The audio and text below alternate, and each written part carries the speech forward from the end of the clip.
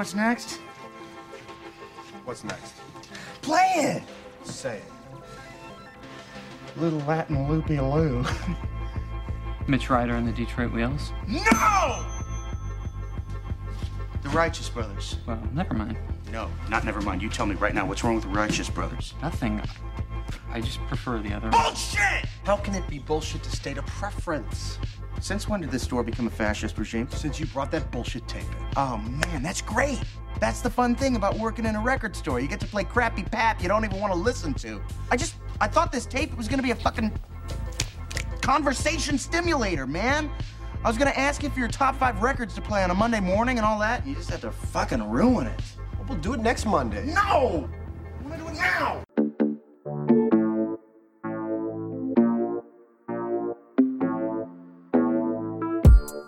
Hey, what's up, everybody? This is Dave.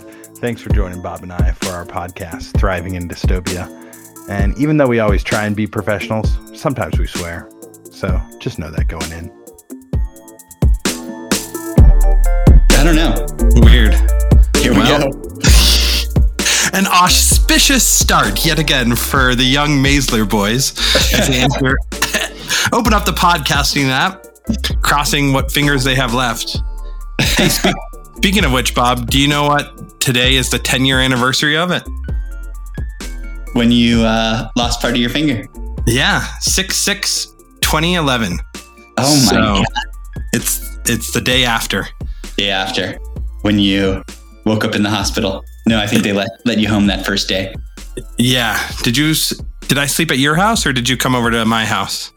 I think you slept at, I don't know, actually. I remember going back to the farm at some point that same day to return to the folks who were with you when the accident took place. Yeah. Can you believe it? It just feels like forever ago. Today I woke up thinking, so that happened when I was 27. Now I'm 37. And today I woke up thinking in 23 years, I'm going to be 60 years old. Just added Michael Jordan to it. And one quick Michael Jordan and I'm 60. I was just like, dang, I'm going to be 60. Well, anyways, Bob, how you doing? I'm doing well, doing great. I'm feeling like this feels familiar because in the early days, we used to podcast on Mondays in the early part of the day, and we haven't done that in a long time. But I'm enjoying this feel, and I'm enjoying that you look like a young Kevin Heffernan, and I hope the audience knows who that is. Yeah, should we not give them a hint as to who Kevin Heffernan is? Maybe they could look that up on their own. Yeah, good luck, people. And Kevin Heffernan kind of looks like a young John Candy. That's right. As the listeners can probably tell by my voice, I am rocking chestnut mustache on this podcast. Yes, you are. Yeah, it is. It's just a game changer to change something about yourself, you know? I don't know. I feel like summer came and I was like, I want to do something different. And we're going to this wedding in Cleveland. And I was like, I think I'm just going to rock a mustache. So I shaved off my beard and my mustache was pretty good, but it was like, you could hardly tell because my mustache is blonde. So I went down to Walgreens and bought chestnut hair coloring. And I dyed my mustache. And boy, it's popping. It is popping. I thought I was seeing double, or that's not quite the right expression, but I thought I couldn't believe my eyes. Yeah, good. I also wanted to say that I've been thinking a lot about Dad this week, Bob. We had to sell our chickens because Julie and I are buying a house. And it's like a condo and we're not allowed to have chickens at our condo. So it was just like so sad to see our chickens go. It was like a hard experience for me, way harder than I thought. And for whatever reason, I also decided to buy Birkenstocks right afterwards with my chicken money. So I was already like thinking about Dad because, grief compiles or loss like ends up compiling on itself. And I was thinking about Dad, and I was like, I want a summer shoe. I'm like, I'm going to go get some Birks. And I feel like that was such a dad move, going to, what's that store called? The Pedestrian? Was it in the Pearl Street Mall? Yeah.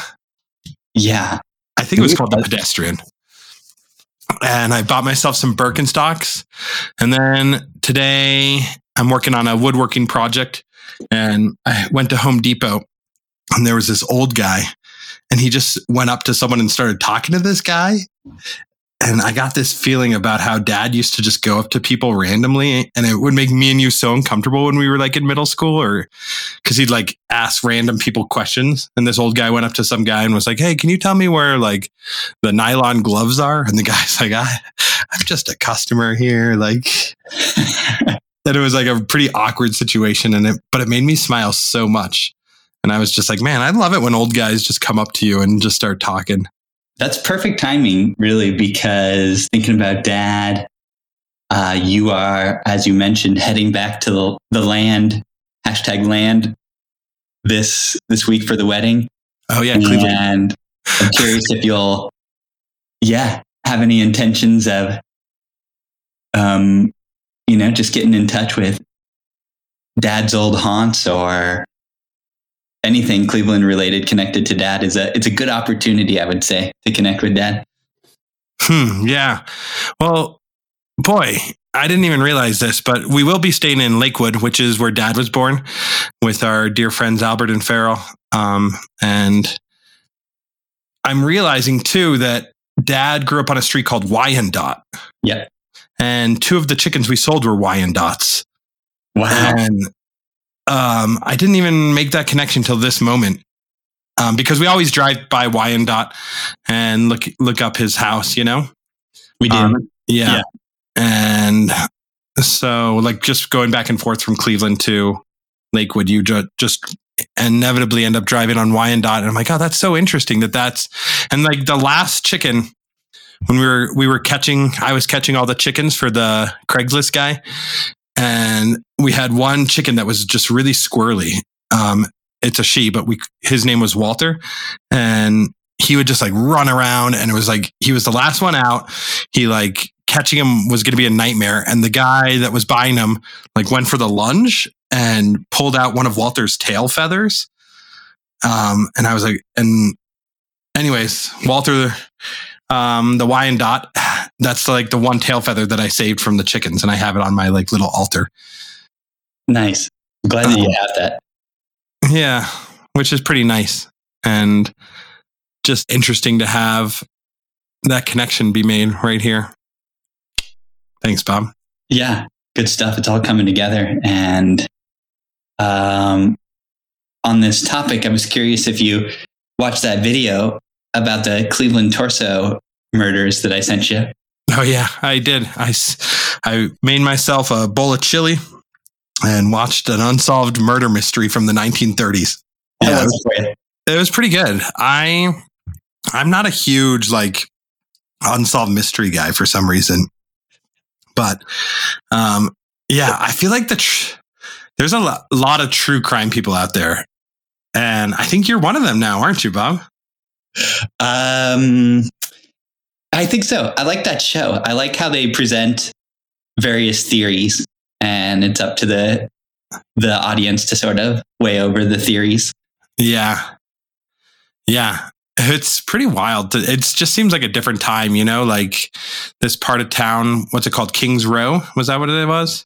Maybe. That sounds familiar. Yeah. Just like the poor part of town with like gambling and prostitution. And it was like, I don't know, it kind of felt like the Wild West to me.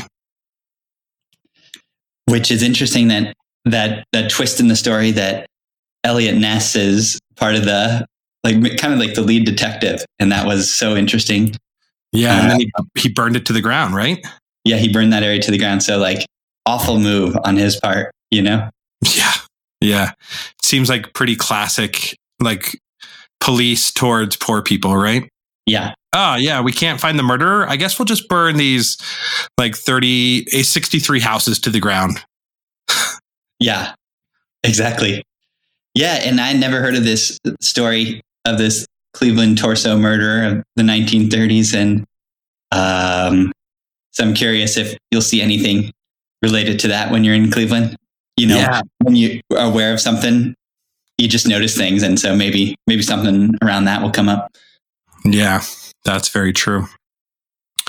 I'm also curious to abruptly switch subjects. How you are done teaching, or are you in summer yet? I am done teaching, but I have my grading now. So I'll have about a good solid week of grading. But that's big. That's like done with all the teaching, finished last Friday. And we're going back to in-person in the fall. So that puts a bow on what we called Zoom University, Zoom U, which is weird that I kind of feel sadness around that. That's my biggest feeling, because I've poured so much effort into, trying to do this well. And I'm sure I'll feel differently at some point. You know, I think it is important to have in-person interactions, but just it'd be nice to memorialize this time in some way. All the energy that went into doing all this remote education, and it's been hard, but it allows for a deeper connection with the students, I think, in some certain ways, because you're all facing a shared challenge or a shared, obstacle. So there's like some connection around that. And I've really enjoyed that, like developing that connection. So yeah, it's certainly a year of education that I'll never forget at the minimum. Yeah. Yeah. We went back to in-person learning during the school year, as you know. And I feel like there was a real sense of like, damn, why did I put in all this effort? Like, I was like, oh, I'll be able to use this like once we're back, like in person. And it's like, it's just two different worlds. Like, so much of the curriculum I developed for virtual learning, I won't be able to use again. Yeah, I feel bad about that. I've developed some activities that require Zoom plus Google Slides in unison that I just don't think we'll ever use again. Maybe every now and then for some kind of like event that, brings people together from disparate locations, but I don't think I'll ever use this thing when we're back in person, which is too bad because it's a good activity. And there's a few various things like that I'll miss. Yeah. The sound studio now has video, so we're able to see each other. And I'm reminded of, like, in your background, it's like the garage door opener, which is hilarious. Yes. And I know that you recently got an award for being the most interesting teacher. Is that right? The psych department, I got the award for the most inspiring teacher this year. Yeah. So you were like the happiest teacher around, right? Yeah, that's right. Exactly. Which is cool. I mean, no, that's really fitting. But I know that you accepted the award with your garage door opener in the background. I did. I at times have thought of like putting those Zoom backgrounds on, that where you can't see what's behind. But I just say, let's go for it. And this is the conditions that we find ourselves. And it's also allowed me to put my pride flag up, which I put up many months ago, not just for June. Not just for Pride Month, yeah. Did you use your Yeti Blue microphone to do your acceptance speech, or did you just use the computer mic? I used the computer mic in that moment, but at other moments I'd use the Yeti Blue. Yeah, good. Yeah, that's another. I remember when we got these microphones, I'm like, well, if I'm going to be an online teacher, I might as well have nice sound quality. Yeah. That's great. All right, Bob, you ready to get into it? Ready as ever. Yep, let's do it, Dave. Let's do it. So this week we made a list, and I don't know if you have an obsession with lists as much as I do, but I feel like I'm always asking people to name their top 5, name your, what's that movie? It's called High Fidelity. Yeah. and that guy, John Cusack. But what's the author of the book? Nick Hornby, is that right? Yeah, Nick Hornby. Yeah. So like Nick Hornby, it's kind of based on his life, right? I think it is. I can see that. Yeah. So anyways, he's always doing top 5 lists, like top 5 atrocities that Stevie Wonder perpetrated in the 80s. Yes. Some question, is it better to burn out or fade away? Yes. Well, that's good. At least we have our lead-in audio clip for the week, right? We do. There's some good classics in that movie. Yeah. So yeah, we're gonna make a list this week, and you can add to my loose ideas because I just want to lay it out as I see it, but maybe you have a little bit different ideas. But I was making a list. It's a top 3 list. Top 3 things that I have done in my life that I want to share with the listeners out there that have led me to living or making another world possible, I guess I should say. So as opposed to just like dreaming of another world or living in this world and trying to change the world, it's kind of like this idea of making another world and living in it to me. And I think another intention that we have is the guests that we will have on the show, we'll ask them to give a list of ideas of how they've made another world possible in their life over the years. And I don't know, it's always nice to have someone else's perspective, I think, about what they've done to live this other world, because I think sometimes we look for others for advice, but also just it's nice to get the brainstorming going on. So I'm also like super looking forward to hearing your 3 ideas. Awesome, Dave. Great intro. Yeah. And part of this idea was off this book that I read for my Psych of Activism class.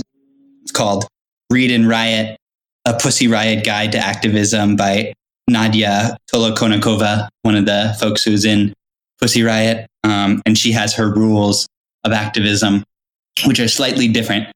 But they help us think about our sort of rules of how to, I don't think we're calling them rules, but sort of like ideas for turning dreams into reality in terms of another world is possible. So yeah, I was thinking we could just go back and forth, Dave. I have three ideas as well, and I'm super excited to hear yours and then hear them from our guests this season. Yeah. Before we do that, I'm curious, and I'm sure most listeners are too. Do you know where Pussy Riot is right now? Because they came to the forefront sort of, I guess I feel like it was right around like Ferguson time. I'll give you the layman's impression of Pussy Riot is that they're like a Russian band that was speaking out for how like gay, lesbian, and the trans community was treated in Russia, right? Yeah, I would say yes. That's a part of it, definitely. And they were like sort of speaking out of the oppression just overall in Russia, but also specifically towards gay rights. But maybe I'm wrong. Maybe you could tell us what, because you just read this book. I'm assuming it's pretty new. It's 2018, 2 years ago. Yeah. And it's sort of after she got out of prison, and then had a chance to reflect on the prison experience and before that. And yeah, they come out of some kind of interesting, she always talks about, they come out of the conceptual art world of Russia. And she really loves conceptual art, which is kind of similar to like street art, or like, you can do anything. Like, you don't have to follow the rules of some kind of art movement or genre. So that's how they started their band. And they're not like musicians, they're artists, but they felt like what was necessary was a punk band. And then they put the like rainbow colored balaclavas on, and they would play different places and they have like political songs. And their early years were very much like our group CSP, just a few of them being like, what should we do tonight? Or like, what should we do? Let's go down to this place, this restaurant that's owned by a fascist, and like try to, lock the doors and weld the doors shut. And they did that action. So the book Starbucks. Oh yeah, exactly. A kid to Nick Cantrick blasting Starbucks in 2007. Yeah. Hey, Starbucks, come out and join us. Oh man, what a good protest. Nick Cantrick just yelling at people on Starbucks on Pearl Street. The book reads a lot like Crime Think's Days of War, Nights of Love. Mm-hmm. And so it's like very Crime Think, the ideas in it. And it's very inspiring. Like, she goes to prison for 2 years and it's awful, but she comes out even stronger. And that's really beautiful to read about as well. And so they sort of, after that, they founded a prisoners' rights organization called Zona Prava. And then they later founded an independent news service called Media Zona, and it's partnered with The Guardian. So they're kind of like, she's got a great consciousness. She's like radical feminist, anarchist, queer rights, anti-racism. So it's more like they have many different issues, more just pushing authoritarian society towards something more progressive. Yeah. That's great. Yeah. All right, let's get on with it. Thanks for the background. For sure, Dave. Yeah. Do you want to start us off with your first? Do you want to call them ideas, or what do you want to call this list? Let's call it the summer to-do list. Summer to do. Yeah. The only reason I say that is because I took notes when I was thinking. I opened up a random Google Drive document called My Summer To-Do List, and I just so this is on my summer to-do list right now. I think that's fitting. Yep. I think we all should take a little time in the summer to make another world a little bit more possible for us. So, yes, I will start. And I'm going to start right there with number 1. And for me, one of the things that I've done in my life that has been just like, I'll just talk about it a little bit. So I have taken a few times in my life to unplug. And by unplug, I mean just trying to take the messaging of society and push it as far out of my reach as possible, because it's pretty pervasive and you can't like unplug completely from society and what it's trying to tell you and push you to do. But I think I've done this successfully really 3 times in my life. Once when we lived in Denver together, Bob, we sort of were couch surfing mostly on Dave Harris's couch and just like kind of like just living outside of the capitalist mind frame as much as possible. We would try and do as many actions as we could that were free or that we could do without any money or using any petroleum, I felt like. And yeah, it felt like a time where we unplugged from the greater society, and it felt really liberating. And another time that I did this was Julie and myself went to Maine before a school year started. So like in late August, we spent a week in Maine, and we unplugged from sugar. We unplugged from cell phones and computers, electronics. And, I think we also no gluten or dairy as well. So we were really just eating like what's called kitchery, which is like lentils and rice. And our entertainment was just hanging out and like playing board games and going to the ocean to try and like go find some fish and stuff. And that felt like a time that felt really centering in a lot of ways. And I feel like both those two experiences got me into a totally different place mentally, but also physically.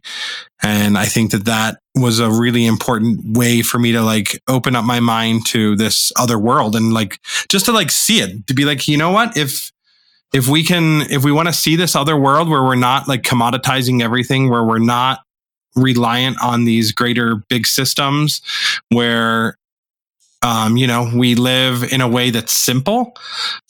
I feel like all those things felt really important to me, that unplugging from the society that we all know and love and hate. Good. Brilliant, Dave. I love that.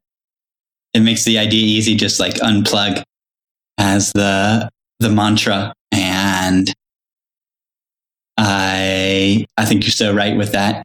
So necessary. It can give perspective, and it can allow your body to feel the world in a different way than when we're bombarded by the stimulation of late capitalism. Yep.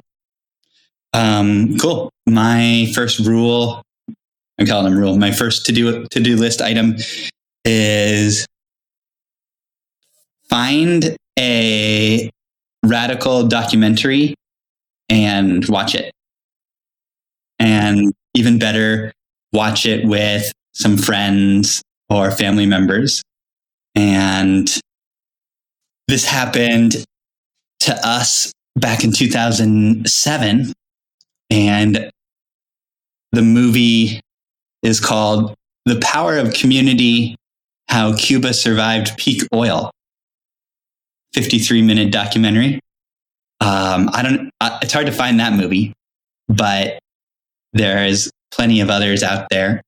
But if listeners want an idea, just going to YouTube and Googling that idea, like urban farming in Cuba, pretty inspiring. Even now, finding like YouTube is a lot better now than it was back when we watched this movie.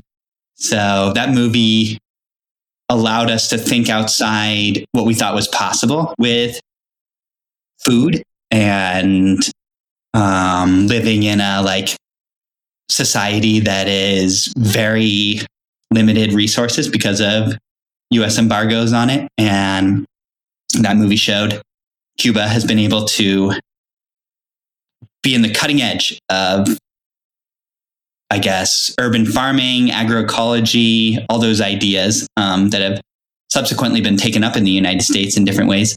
But for us, that got our mind really going on what could be possible. And so I think another way to do this one would just be like, I know our listeners have their hearts concerned with the world. It's like just any idea of oppression or exploitation out there. I'm sure there's a decent documentary on it, and just watching that. I would also say maybe even bonus points for like watch the documentary and then read a book that's on the same topic to keep you like deepening your philosophies and ideas and knowledge about it. And even better if you can start a book club on that book. So that's my first to-do list. That's pretty good, Bob. I feel like maybe one of the more important things about that too, that I want to come back to, is that idea of watching it with somebody else too. And I feel like for me too, it's maybe even watching with someone that you're close with, but also that you're not like, maybe you don't see every day, you know? I feel like sometimes like I'll watch a movie with Julie and we like don't always have the best conversation afterwards, mostly because I'm tired and just want to go to bed or already asleep, you know? So I feel like when you like, it's kind of a different mode when you're like a guest or a host, you know? Yeah. And to like, even to set up time for after the movie's over for discussion. You know what I mean? Yeah, absolutely. Yeah. All right. So my first one was unplug. My second one is going to be connect. And that you're going to want to plug your computers in. You're going to want to take, no, just kidding. What I mean by connect is connect to the earth. I feel like if this world that we see in the future, this other world that's possible, a lot of it has to do with sort of self-reliance, right? Because we have become so accustomed to reliance on the mechanism of capitalism to take care of us, right? Like if you make enough money, you basically don't have to know how to do anything. You don't know how like in this day and age, you don't even know how to make coffee. And not that I would say more people probably, making coffee is like doing a Keurig machine or whatever. And I'm not even talking about the process of like harvesting coffee or like growing coffee or like fermenting coffee. And then like all that processing, or even like the real way to roast green coffee beans. And then, taking that and grinding your coffee. Like a lot of people that idea is like I don't know why I use coffee as an example, but there's like a lot of disconnection there, right? Maybe I got Starbucks on the mind. But yeah, that idea of disconnection, we are so disconnected from the processes that we use every day. Like, and I understand, like, none of us, we understand that paper, like, paper's made, and like, we sort of had like a general understanding of how paper is made. But I think in this world, this idea of self-reliance is like so crucial, and you can do it from any type of way if you want to connect with any type of process that you use in your daily life or something that you want to get into, right? Like, there's like survival skills. So you can learn how to like do like pelting and felting, like making your own clothes or, pelting animal skins. The way I chose to do it was I connected with the earth through farm systems, right? So through our food system and farming. And I feel like that changed me as a person in a way where I was like, this is like, I thought it was going to make me into a farmer, but instead it made me into like a person who understands food. And I never really have become a farmer in my life, but I have, like, food has been so much a part of my life, whether it's cooking or growing some amounts of food or preserving food. It's just been like, it's part of my identity to know about food. And then, everything from that creates like an offshoot of like, well, now that I know about food, I know about my health and my body, and I have a greater understanding of my body. And then, I have a greater understanding of my psyche. So I feel like this, maybe I'll call it radical self-reliance, is like a way of looking at the world, and rather than disconnecting, it's connecting to what keeps us alive. And I think we so often will be plugged into a system, and if we unplug it, it frees up so much more time for us to connect to another system, a more healthy system, and one that will bring us, I don't know if it will bring us joy in necessarily, like, it's pretty fun to watch episodes of Mandalorian or WandaVision, but it will bring us like this, like, peace and like this pride. So, and I mean, also it's kind of what we need to do, right? If like some of these capitalist systems that are unhealthy, like, we need to find out ways to like do it ourselves, I love that, Dave. So I would have a question, follow up, like, for someone to want to do that, what are some ways that they could do that? Would you suggest like starting a garden as being a way to do that? Maybe, yeah. I think you need to follow your passion, right? So like, you could take any person, like, let's use Nick as an example. Like, Nick, yes, he did get into farming, but he got more into the idea of like systems of living, right? So he became a carpenter before he became a farmer, and he just wanted to know how to like build his own house. And it started like, oh, maybe I want to like learn how to build a composting toilet. Maybe I want to learn how to build like a sauna. And then he became a builder because of that. And now he like teaches carpentry, right? And, over the years, carpenters and farmers are pretty connected. Or you can take Julie, who wanted to like sort of take health and plants into her. Like it came from like Nick's passion came from the idea of building things, and Julie's passion came from the idea of the fact that she just like loves plants and being in the woods, and that brings her a lot of peace and like happiness doing that. So she, you know, her self-reliance became like taking care of her and her community's health through herbalism, right? Mine started with farming, but yeah, kind of went all over the place. And yeah, what would you say yours would have been in a way that you've connected with the earth or self-reliance? I think definitely gardening.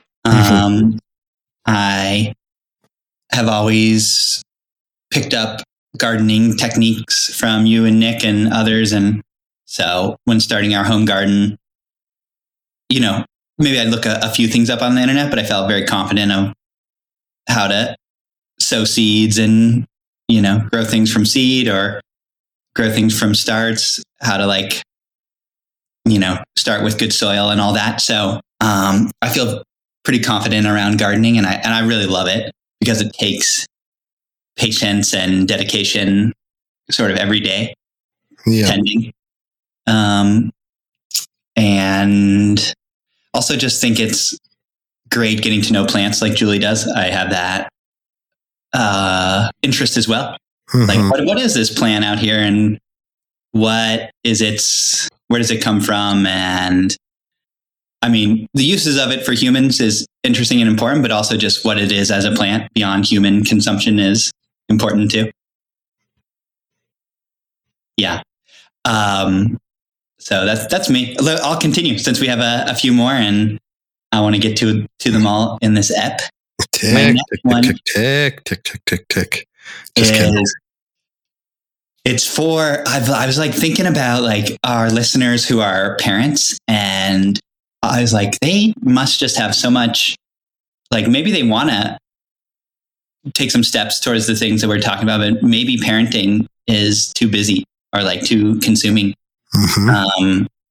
Maybe not. Maybe folks have more time, but I think for parents, for those of us who don't have kids, I think the to-do is like reach out to the parents that we know and see if they would ever need help with like sitters or just hanging out with the kiddos. And I think for people who don't have kids, that's a good practice of being connected with multiple like different generations. And I would hope that it helps parents, especially if they find folks who are like really good with their kids. And for my rule number 3, I think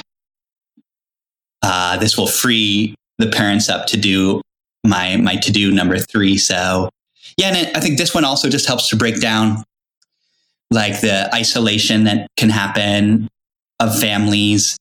Like I think it's important to do this to like increase connections and community, and like just building community overall is really important in terms of another world being possible. So that's my second to-do list. I like that, Bob. Yeah, I feel like it's really hard, I know, to ask people to take care of your kids, but it's also sometimes it's like hard to be like, yeah, but is this person quite right? So it's like it's a mixed bag, but I do think like I've had experiences where parents have put their trust of their kids in me, and it's been really rewarding for me to be like, hey, yeah, like it's a gift to give to let your kids hang out with a person, but for both sides, right? It's a gift for the kid, and it's a gift for the adult in a lot of ways. Yeah. So that openness of like, I think like, I'm not thinking of anyone in particular, but I know that like the idea of like the helicopter parent or like the parent, like, I don't know, like, do I trust this person? Like, of course, like if you don't get a good feeling, don't let them take care of your kids. But like, I think that if you can like let your kids be the gift as well to the community. It's a hard thing to do as a parent, I think. And I'm like, I guess I'm saying this mostly because I'm nervous. Like when I become a parent, like, will I be willing to just like let my kid go off with some adult that I know pretty well, but like, I don't know, like how will they do with my kid? Yada, yada, yada. It's like, I think in the end, like we all just want to take care of each other. Right. And I think I want to like put that trust out into the world, on both ends. So yeah, I do like that, Bob, that idea of creating community through the sitter. Yeah, the sitter. That's a funny concept. Yeah, nice. Do more sitting. That's my rule. Yes. Sit and be fit. Okay, number 3 for old Davy Peach, the Peachman.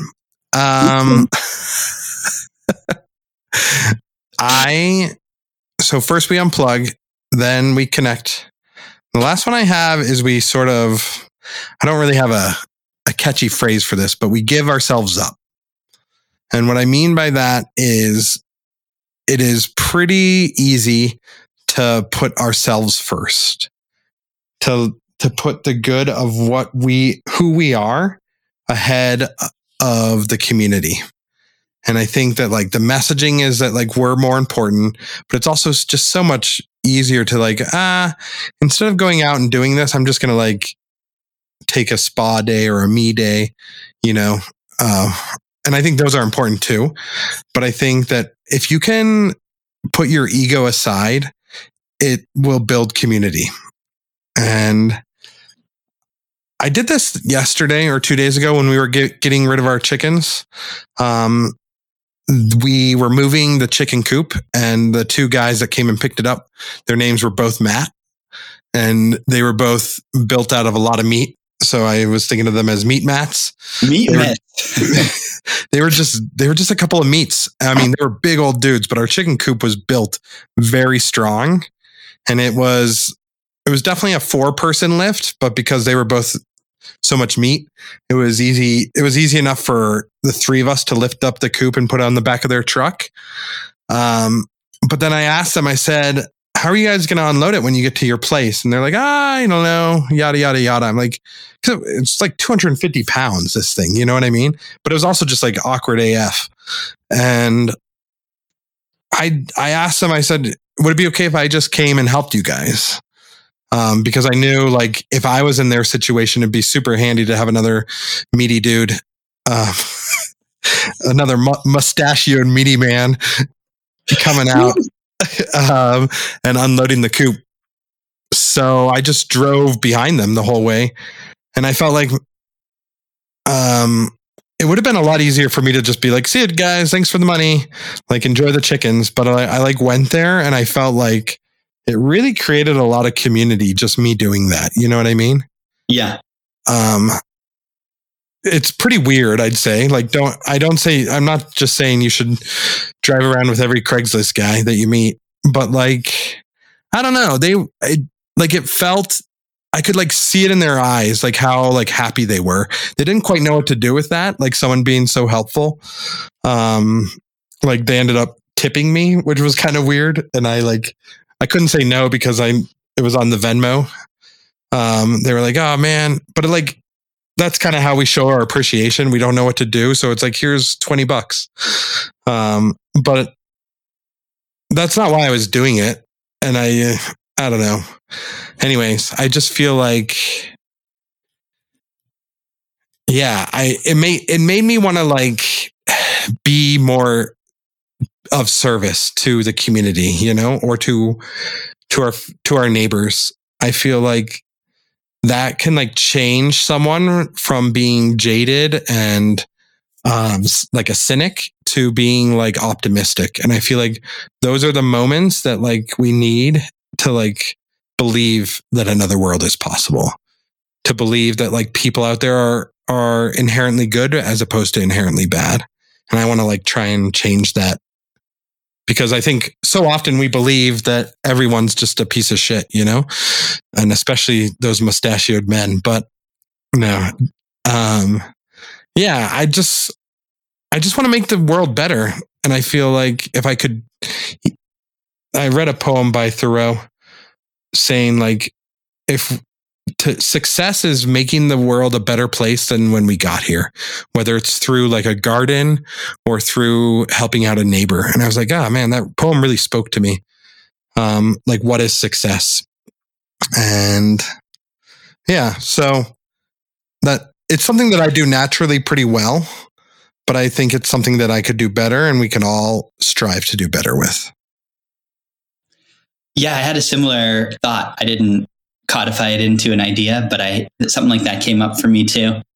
And I was thinking like do like volunteer like once in a while or something, like once a week or every once in a while. Or maybe volunteering is too structured. So maybe that idea of do a random act of kindness maybe gets at it as well. And then like you like do it and like don't expect anything back from it. Just do it and see what happens, you know, and be open to what happens. So that's a great, I'm glad you had a great example for that one, Dave. All right. My last one is my third to-do list is go to a demonstration. And this is on here because all the demonstrations I've been to in my life, just something happens there that really hits me deep, transforms me. I can remember so many of them so clearly. So something's happening at demonstrations that has had a very strong effect on me throughout all the years. For example, the boycotting Starbucks demonstration of 2007 that you and I are referencing in this episode. Starring Nick Cantrick. Anyways, Nick's been to some great demonstrations with us in the past. Demonstrations don't always happen. They're like, for example, I can't think of any demonstrations that I've had the chance to go to in 2021. Of course, there were like the uprisings after George Floyd was killed in 2020. That, so demonstrations just are kind of like a little bit random, and you have to sort of be open to going to them. Of course, last year, all the concerns of COVID dampened a lot of people's ability to go. So yeah, we live in a little bit of a different world during COVID and where we are with the pandemic. Of course, being as safe as possible, but I would just say open oneself up to them. And yeah, I think they are not the same for everyone. So this rule definitely does not necessarily apply to everyone. But for me, I would have to say that they've been so huge in my thinking of like what I see at demonstrations, that another world is possible. All the things we're talking about, camaraderie, solidarity, gift, giving oneself up, really connecting, ideas, like radical ideas being there. So that is my last to do, Dave. Love it, Bob. Yeah. Well, I feel like it's a big list and intimidating at times, for sure. Even just thinking about the 6 that we brought up, which are just a rando 6, Maybe we should reframe it. Like if it's a to-do list, that makes it sound like we have to do all of them, but it's more like, here's an apple tree, if you want an apple, come and take one or something like that. Yeah. Try an apple. If not, like take a bite. And if you don't like this apple, hey, go to a peach tree somewhere else. Yeah. There you go. Yeah. Try peach. Why not? Yeah. Good, Bob. All right. You ready for the quick fix, Dave? Yeah. Hit me up, Bob. Quick fix. So I like to think of my quick fixes for you of like just these things in my life that maybe are tricky for me. And I was like, what would Dave do in this situation? So they're always kind of funny. Here's one. Okay. You're doing the dishes and you finish up the dishes. Of course, just not in the dishwasher, but in a sink. And then after the dishes, you notice this either dripping or clicking kind of 10 feet away, like not in the sink area, but like in a wall, in a little bit like 10 feet away from your sink. And And this is definitely not an accessible wall. Like, I think the wall would have to be opened. What do you do? How do you fix this situation? Oh man, Bob, that seems wild. I guess mayonnaise. Yes. What if you've run out of mayonnaise? Dang. So does it happen every time you do the dishes? I've noticed it's not every time. I think it's only on the times where I do a lot of dishes. Yeah. Do you notice it after you take a long shower? Have you ever taken a long shower? The shower is like, I would think it's like downstream from that pipe, with the dishes pipe. Yeah. Wow. But I don't have the same idea of you as like, ooh, is there a pipe? Well, so I guess Dave, a sub question is, what happens if there's a pipe leaking in your wall? Is that probably creating some rot somewhere? Well, yeah. So we recently had one of our pipes get a little bit clogged and then it just burst. It was a drain pipe and turned out it was lead-based drain pipe from like the 1950s that was super old and just like hadn't been switched in 70 or 80 years. It's like, oh man. And it like created a giant mess in our basement. Luckily we don't really care because it's not our basement, but I think that these pipes, because they're so old, there is like a little bit of a weird moisture thing happening in our house. And even though Colorado is like the driest place in the world, we have like weird mold stuff that happens. Yeah. Oh, I hate mold. I hate the idea of just like always being like sneezy, or it's just not good. Right. Totally. There's actually a woman that Julie knows who, if she walks into a house and there's even a little bit of mold in the house, she like feels it. And like, it's kind of cool. I was like, man, I really want her to come into our house and see if her like mold sensors go off. Yeah. My thought, Bob, is you got a leaky pipe. So then what is your quick fix? I want it quick, Dave. Yeah. I don't want any kind of complicated fix here. Oh boy. It's just not, dang, you can't fix that quick, Bob. Well, then this segment of the show is worthless.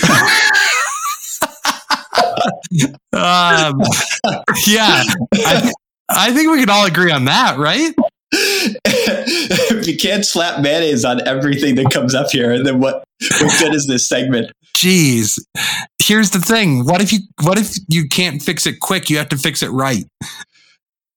And what if the point of this segment is to produce hilarity rather than anything substantial? Yeah. Like, who the hell is going to take my advice on fixing a pipe? I guess you are. But it's kind of like that thing that Dave Harris once said, like, who's going to find this episode and take the advice on the quick fix, Yeah.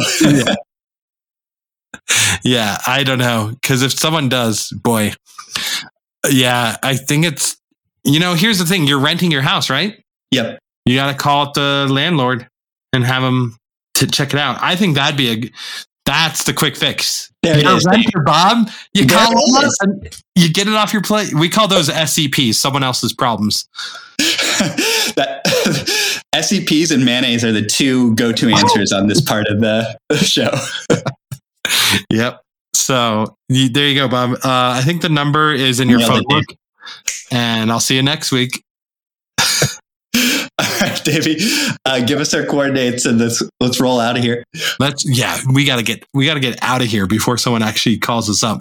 All right. So you can find us at Dave Peachtree at Gmail, Dave Peachtree at TikTok, Dave Peachtree at Twitter, DavePeachtree.com. Find us in the peach orchard, would you? Yeah.